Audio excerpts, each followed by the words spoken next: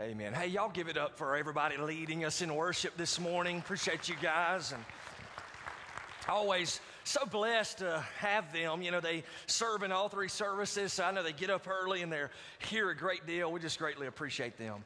Hey, listen, if you're visiting with us, you chose an awesome day to show up, all right? Normally, I don't preach from a bench and a table here, but we're doing something a little bit uniquely different. And so that's why we have this set up here so that I'll be able to share with you. But we're in a series. This is actually the fourth installment and the last of a series entitled The Switch.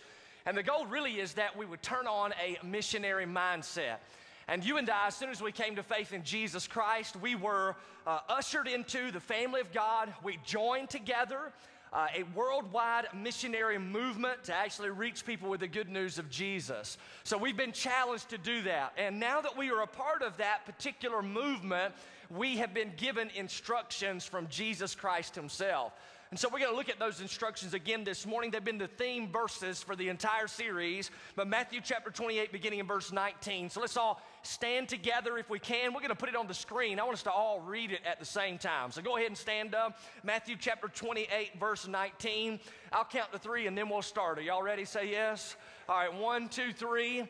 Go therefore and make disciples of all the nations, baptizing them in the name of the Father and the Son and the Holy Spirit, teaching them to obey all that I've commanded you. And lo, I am with you always, even to the end of the age. Let's bow together. Father, it's a great privilege to have marching orders, that you have given us this great commission. Our church, God, needs to be involved in this. Every follower, every disciple needs to be about seeking to reach others with the good news of Jesus Christ. And God, I pray that from us, you would find faithful ambassadors, ready, willing, and excited about sharing how we've come out of darkness and into your marvelous light. And then, God, I pray that you would also empower us by the Holy Spirit to speak the truth of the gospel to those who are far from you so that they might be radically saved.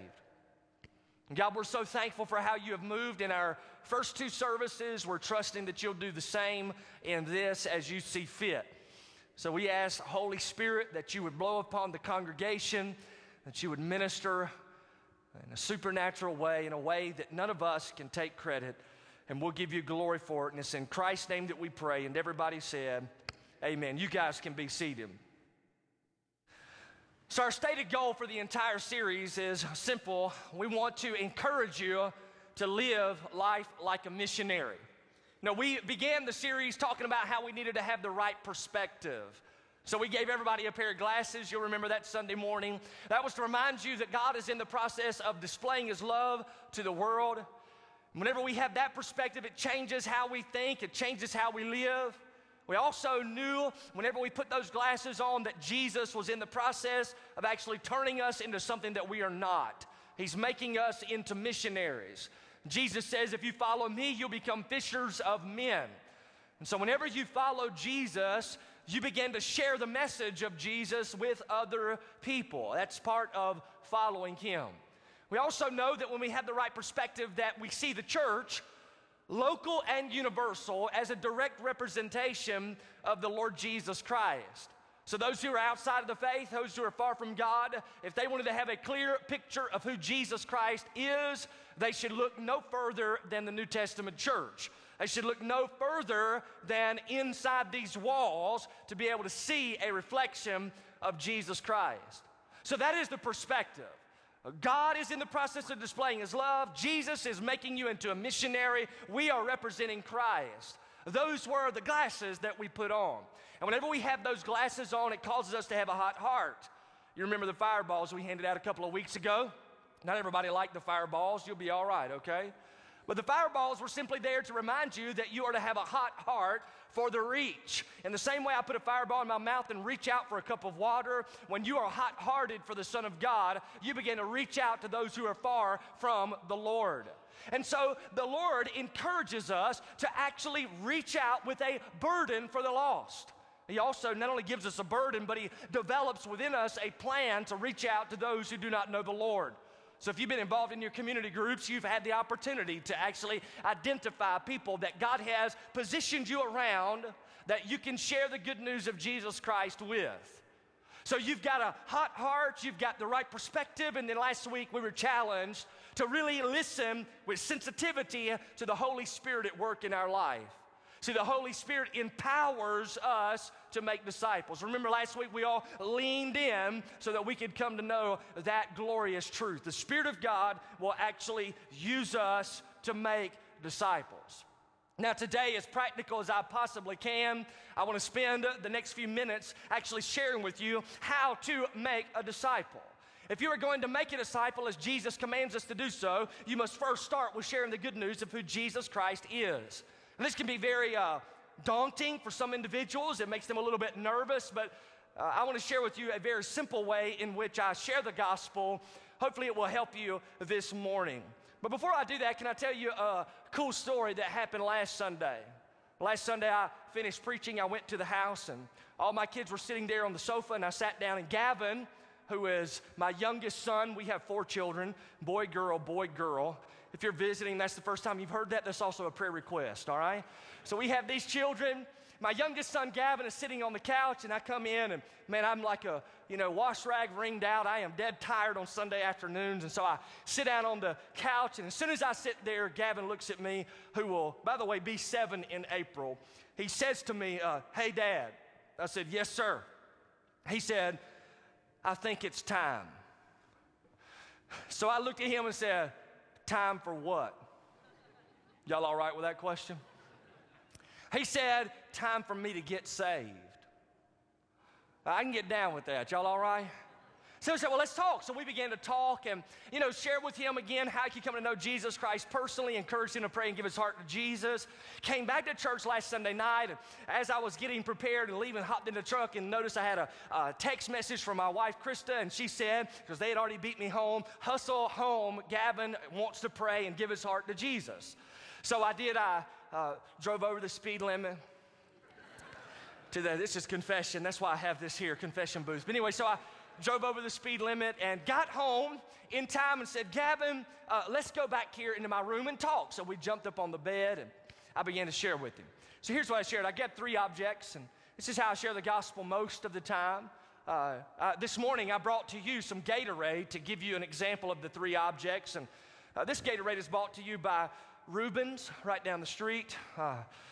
Got it on sale for 99 cents a pop. It's a little out of date, but I drink it anyway. God bless all of you. So I grabbed these objects, and I grabbed one, not the Gatorade, I was using pillows, but I grabbed them, and I'll let you know you can use any 3 objects. I'm going to share with you how to do that today. I've shared the gospel in restaurants and used a fork, a knife, and a spoon. I've shared the gospel the very first time that I can mentally remember was at Rack Room Shoes. I used a high heel boot and a tennis shoe, all right? So anything you can grab hold of will suffice. I've also shared in a person's home and used my wallet, my telephone, and some keys. But here's the deal. I grabbed 2 objects. I put one down and say this object represents God. This object here represents us. And here's the deal. God created us to have a relationship with Him. But if you'll notice between us and God, there's this massive space. And that space is there because of our sin. The Bible says we've all sinned and fallen short of God's holy standard. The Bible says that the wages of our sin is death. So if we die with sin in our life, with this space still between us and God, we'll spend eternity separated from God forever in a real place called hell. But God does not desire for that space to be between us and Him. And so God did not look at us and say, try your hardest to be a good person.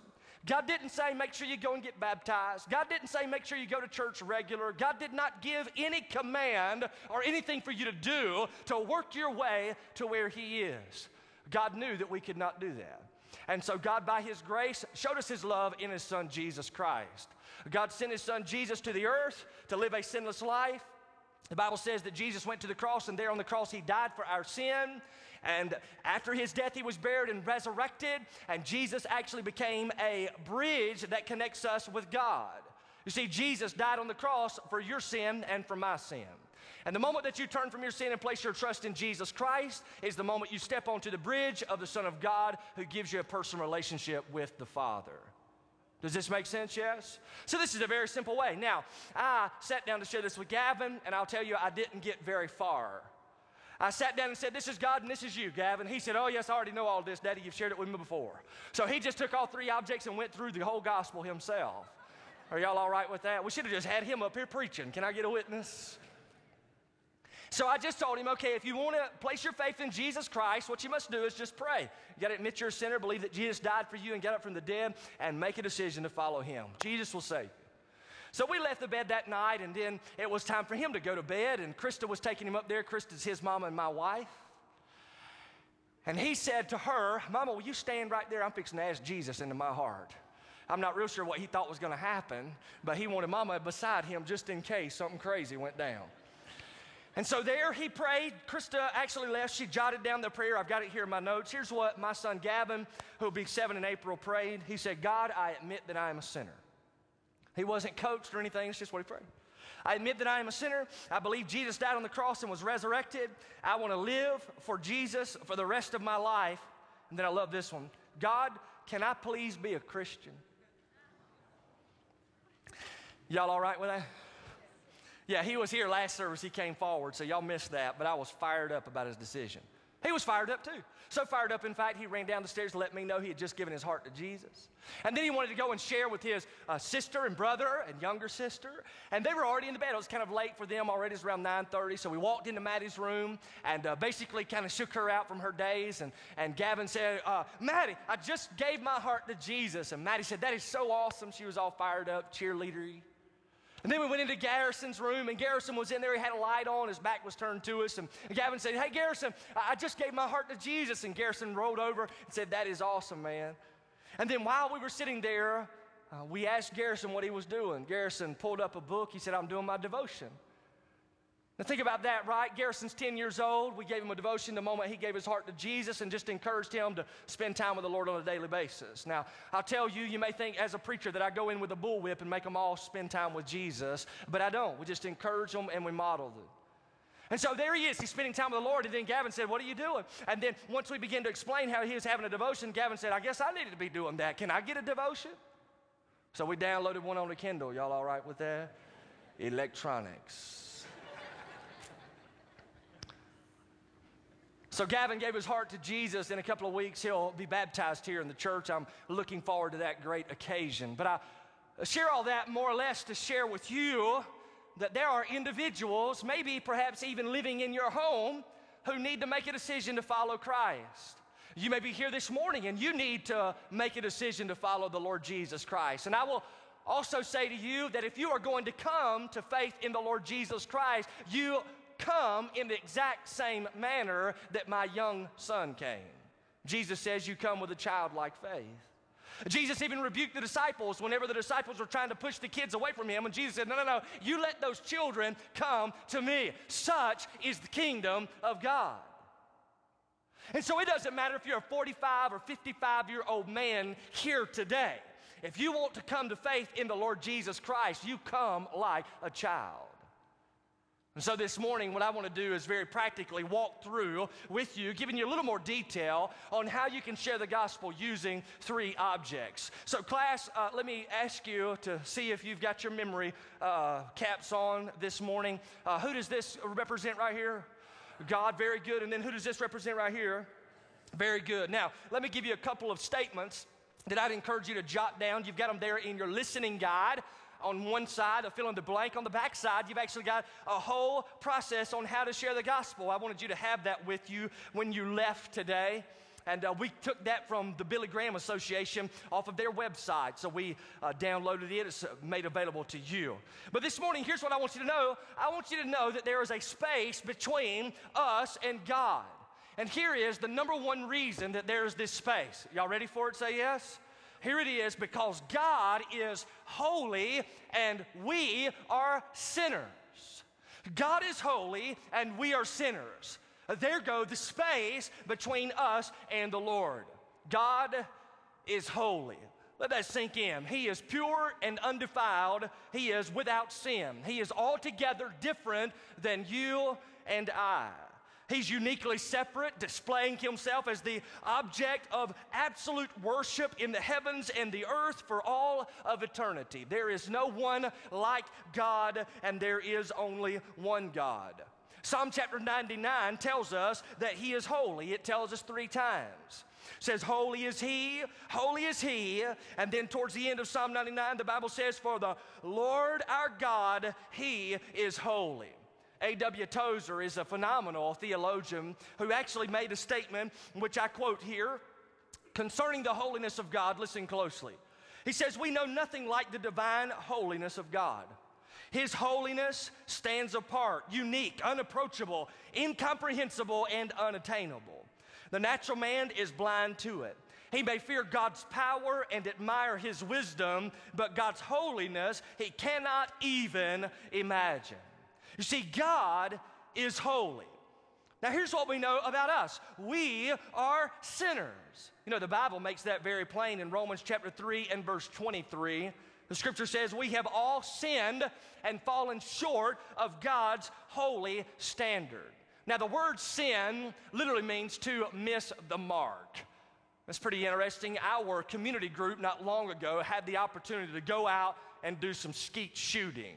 Don't let the pink shirt fool you. Y'all all right? It's pink.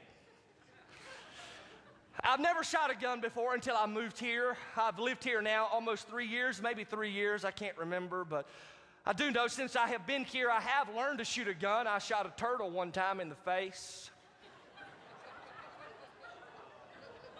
Point blank, don't mess with me.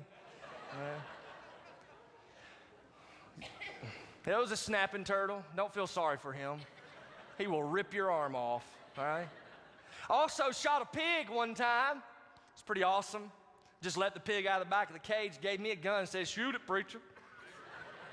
And blew his face off. We ate him here at the church, whether you know it or not. If we're free from that Old Testament law, can I get a witness? Give me a pig. But I've never gone skeet shooting before. And I'll be honest, I am not comfortable around guns. I'm trying to get used to it, you know, trying to put my redneck on, but it's taken me a little time to get to it. And so we went up on this bridge, basically, and there's all these little stalls where you can line up and you can shoot your gun. They had 5 different places that were throwing these skeets out by machine. They'd press a gun, or press a button, rather, and all of a sudden, man, them skeet are flying everywhere. Just little orange Frisbees flying out in the sky. And these guys were firing them up, man, blowing them up all over the place. And somebody looked at me and said, hey, preacher, you ready to shoot? And in my mind, I thought, man, I'm not real sure how to load that thing. Y'all go ahead. I was trying to be sweet. Y'all with me? Y'all go ahead. You do what you need to do. I'll do it later. And I just sat there. Really, the reason I said that is because I didn't know what I was doing. I was trying to figure it out. I was watching them boys, how they was loading that gun. So finally, I got the gun in my hand, and I said, somebody pass me the bullets. To which they responded, they ain't bullets, preacher. They're shotgun shells. I said, put one in here, let me pull the trigger. So we loaded them up, and I said, pull! And there they all went, flying out there, boy. And I found them, and I went off firing. Pow, pow, pow, pow! And missed every one of them. I ain't hit a one. Y'all all right? Not a good shot.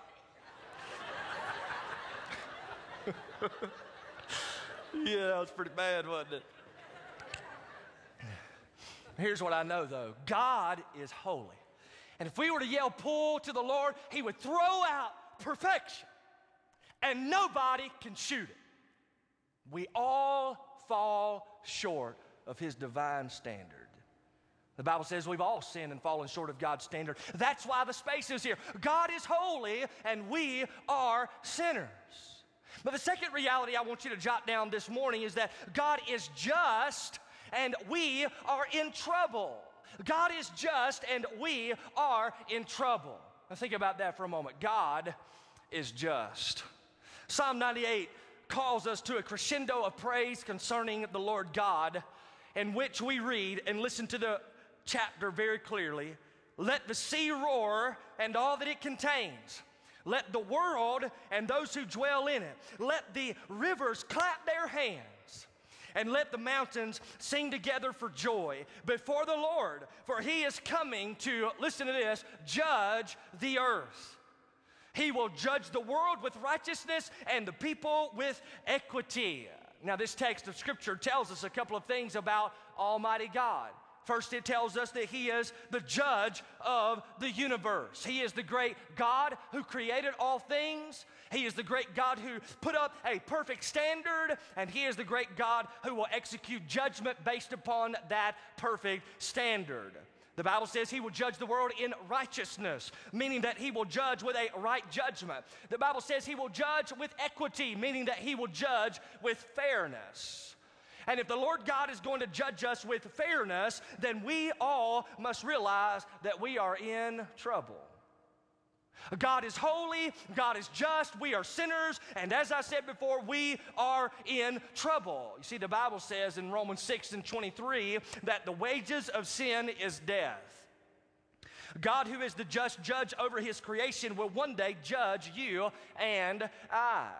And because we've sinned against Him, we deserve death. And if we die in this situation, we'll spend eternity separated from God, experiencing God's judgment in hell. That's what the Bible teaches. We are in trouble. Listen to the prophet Ezekiel, what he said.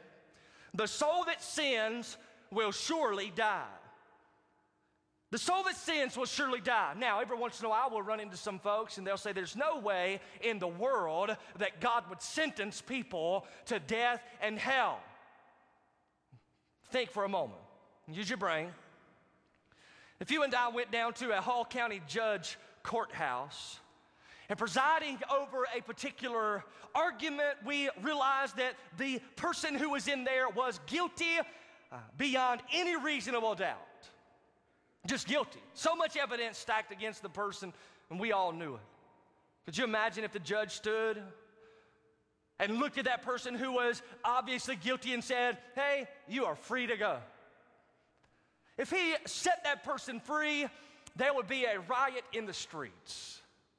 There would be this argument, these voices being raised saying, who is this judge who thinks he can just abandon the law?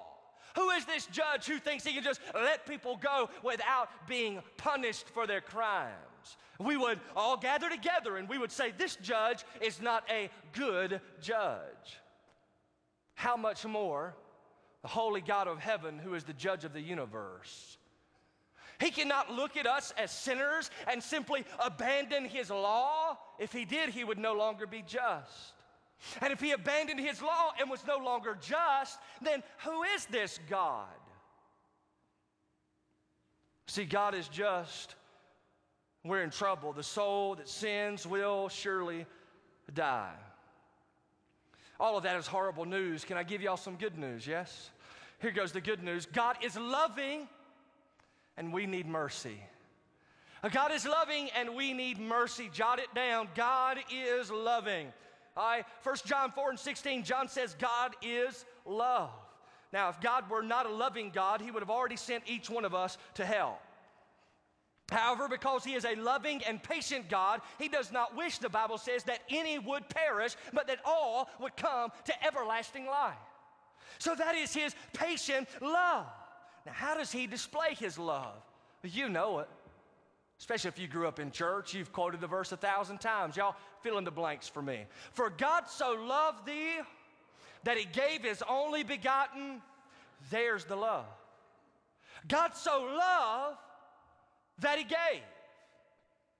He gave His Son. The Bible teaches Jesus Christ came, who is the third object brought into the scene. There's a space between us and God, but God sent Jesus Christ, His Son. And the Bible says that Jesus is God in the flesh. He's the exact representation of the character and nature of Almighty God the Father. Jesus Christ came in the flesh, and the Scripture says He was tempted in all ways as we are, yet He is without sin. Now I will tell you, Jesus came and He was a prophet. And there are some people who say, I believe He was a good man. I think everything He taught was just phenomenal. And there are some individuals who say, well, Jesus came just to be an example, and there's no doubt He was a great example. But I will tell you this morning that Jesus did not come just simply to be a prophet, nor did He come just simply to be an example. Jesus Christ came to the earth and had His face set like flint toward Jerusalem to go there and die on a cross as the sacrifice for your sin and my sin. So Jesus came and Jesus died. Now this is huge. The Bible says, are y'all listening? Say yeah. The Bible says the wages of sin is death. You sin, I've sinned. Who should die? We should. Jesus never sinned. Why is he dying? He's dying because he's offering up himself as the payment for your sin and mine. So over 2,000 years ago, you weren't there, nor was I, but God the Father poured out his divine just wrath upon Jesus Christ, his Son, for your sin and my sin. God can remain just and holy and loving all at the same time only because of his Son, Jesus. Jesus died for you. The Bible says he was buried and resurrected. And can I just add this morning, if somebody gets up from the dead, you better pay attention to him. Jesus got up from the dead. And the Bible says we need mercy. Now, what is mercy? Can I tell you, mercy literally is not getting what you deserve. You deserve hell, I deserve hell, but God's mercy is extended toward us in his Son, Jesus Christ. The Bible says God made Jesus, who knew no sin, to be sin on our behalf. Peter writes, and I love it, Jesus, he bore in his own body our sins as he died on the tree. The Bible says God demonstrates his love in this, that while we were yet sinners, Christ died for us. So Jesus died for your sin. We need mercy. This resurrected King said, I'm the way, the truth, and the life. No man comes to God the Father but through me. So how many options are there to get to heaven? How many options are there to get to God? One option. Some people are like, there's no way, there's got to be more ways. I'm shocked there's one. None of us deserve it. Now here's the deal. We need mercy. And what's amazing here is this fourth truth I want to give you. God is offering mercy, all right? He's offering it, and we must respond. So he's offering it. How does he offer it? Let's go through it again. Y'all fill the blanks in for me.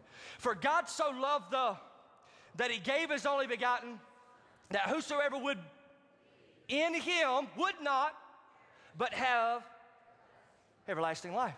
Now, how do we receive everlasting life? How do we receive newness of life? By trusting in the Lord Jesus Christ. Many people say it's as easy as ABC. You admit that you're a sinner. You believe Jesus died on the cross for you and got up from the dead, and you confess him as Lord. And when you do, you come into a relationship with God the Father through his Son Jesus. You are brought into a relationship, listen, with holy God because Jesus cleanses you of all of your sin. Now you can have union with God, but without the Son of God, Jesus, there's no way for you to be cleansed of your sin. And you can't mix holiness and sinfulness. Now, whenever I share this, often I look at the individuals and just simply have this here, and I say, okay, based upon this diagram, where would you say that you are this morning? Where would you put yourself? Some people have actually grabbed themselves and pushed it way down on the other side of the table. They're like, preacher, I'm way over here, man. That's where I am. And then someone said, well, Levi, I'll tell you what, man. I probably am about right there. Can I tell you something? Whether you're way down there or you're right there, if you die, you'll go to the same hell. It is as much a miracle for somebody who is this close to be saved than for somebody that far away to be saved.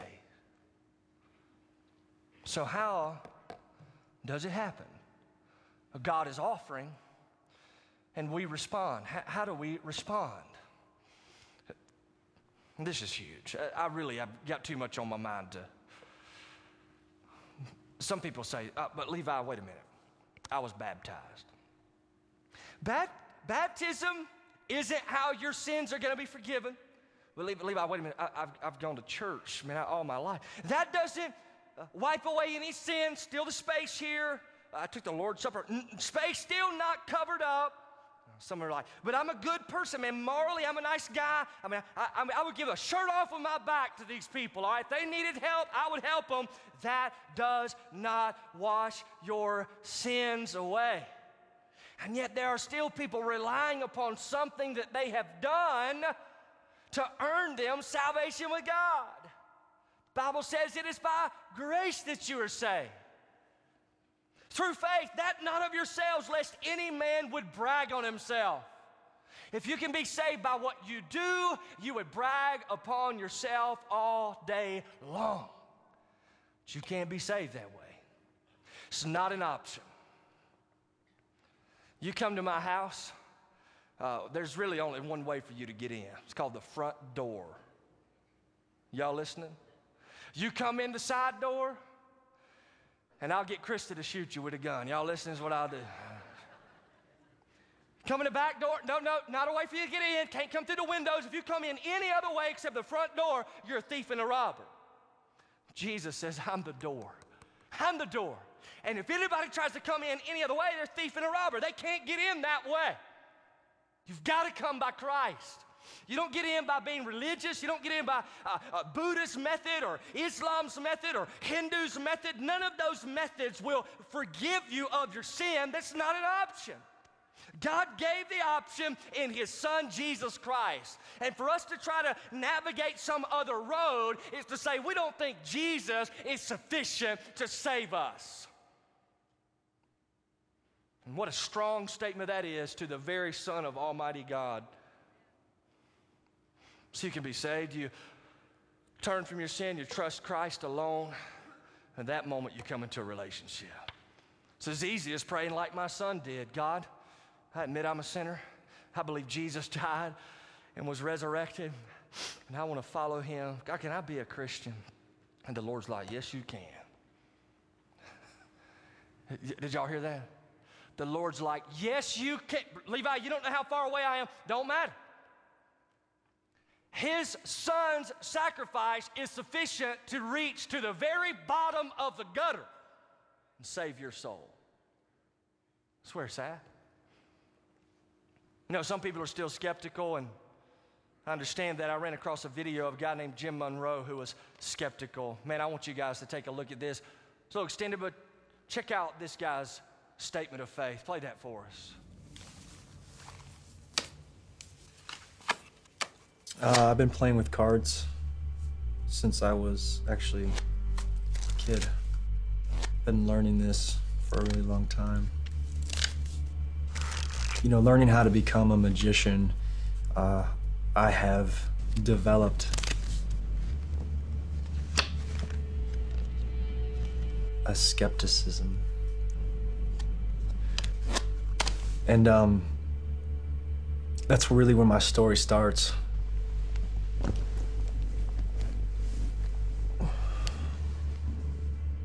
Having become a magician, you understand that there's some kind of scheme or something going on behind the scenes that's ultimately fake or false. The idea of a God seems really silly.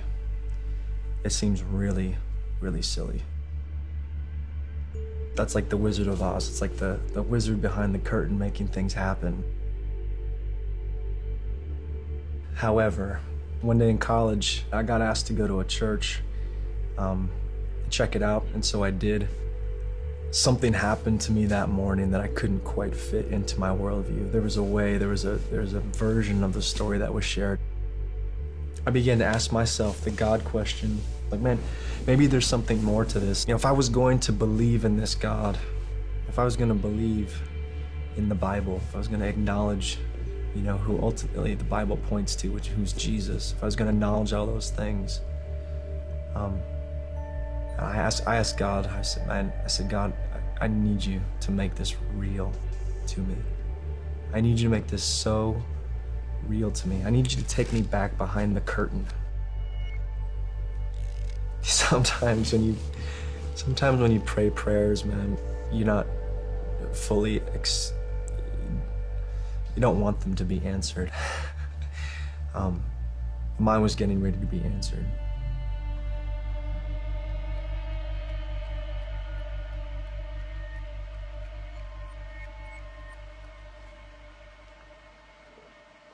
Here I was, I'm 29 years old.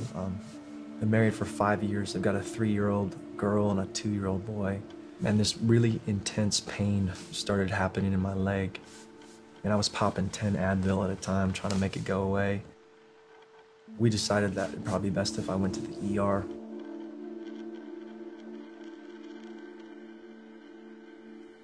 They began to run a bunch of tests on me. The doctor walked in. Your white blood cell count's a little bit high.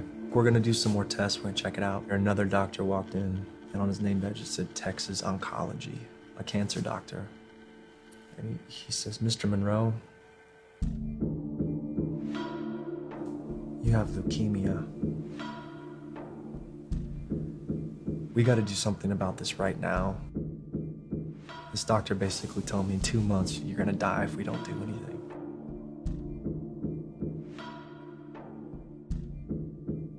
They get me down to MD Anderson Cancer Center, and they begin to run this just battery of tests on me. CAT scans, catheter into my chest, sticking huge needles into my spine. It's a complete whirlwind. The first doctor on call who's gonna oversee all of my treatment comes in. He looks at me and he says, Mr. Monroe, I've got some bad news for you. And at that point I'm going, you mean like worse than cancer bad news? He says, the kind of leukemia that you have is actually more rare than we initially thought. Even if we fight your cancer and get you into remission, this thing's gonna come back. And we could get you into remission again, but then it's gonna come back. No matter how hard we hit it, it's gonna keep coming back. But there is something that we want to do. There's something that we can assist in seeing you completely made well, healed. And I said, okay, let me hear it. We want to do a procedure called a bone marrow transplant. What we want to do is we want to get you into remission by treating you with chemotherapy, but then we want to find somebody somewhere in the world whose DNA matches yours so succinctly that literally we're gonna take their immune system out of their body and put it into yours. We're gonna hope that your body recognizes it enough as its own, and essentially it'll begin to grow new white blood cells from an entirely new person. That's like real magic. So they went and they tested my biological sister. And my own biological sister wasn't a close enough match, which was a huge blow to the situation. So then they went into this database that the National Bone Marrow Donor Program keeps. And they came back to me and they said, Mr. Monroe, out of the 7 million person database, you've got 16 possible matches. Out of those 16 possible matches, we found one perfect match. It's a 19-year-old female. We found one perfect match.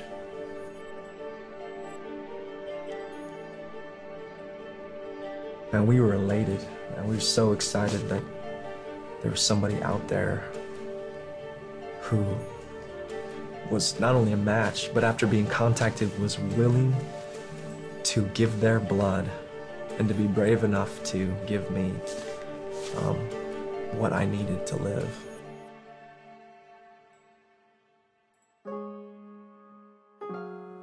So they began the process and they began the chemotherapy.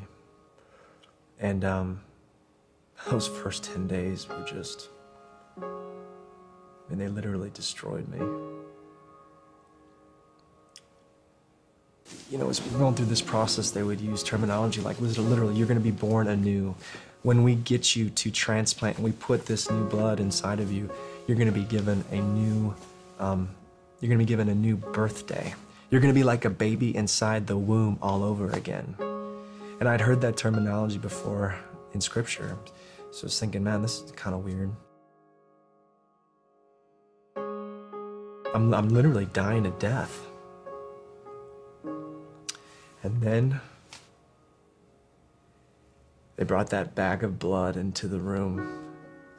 The whole time, this whole process was waiting to get that new blood on the inside of me.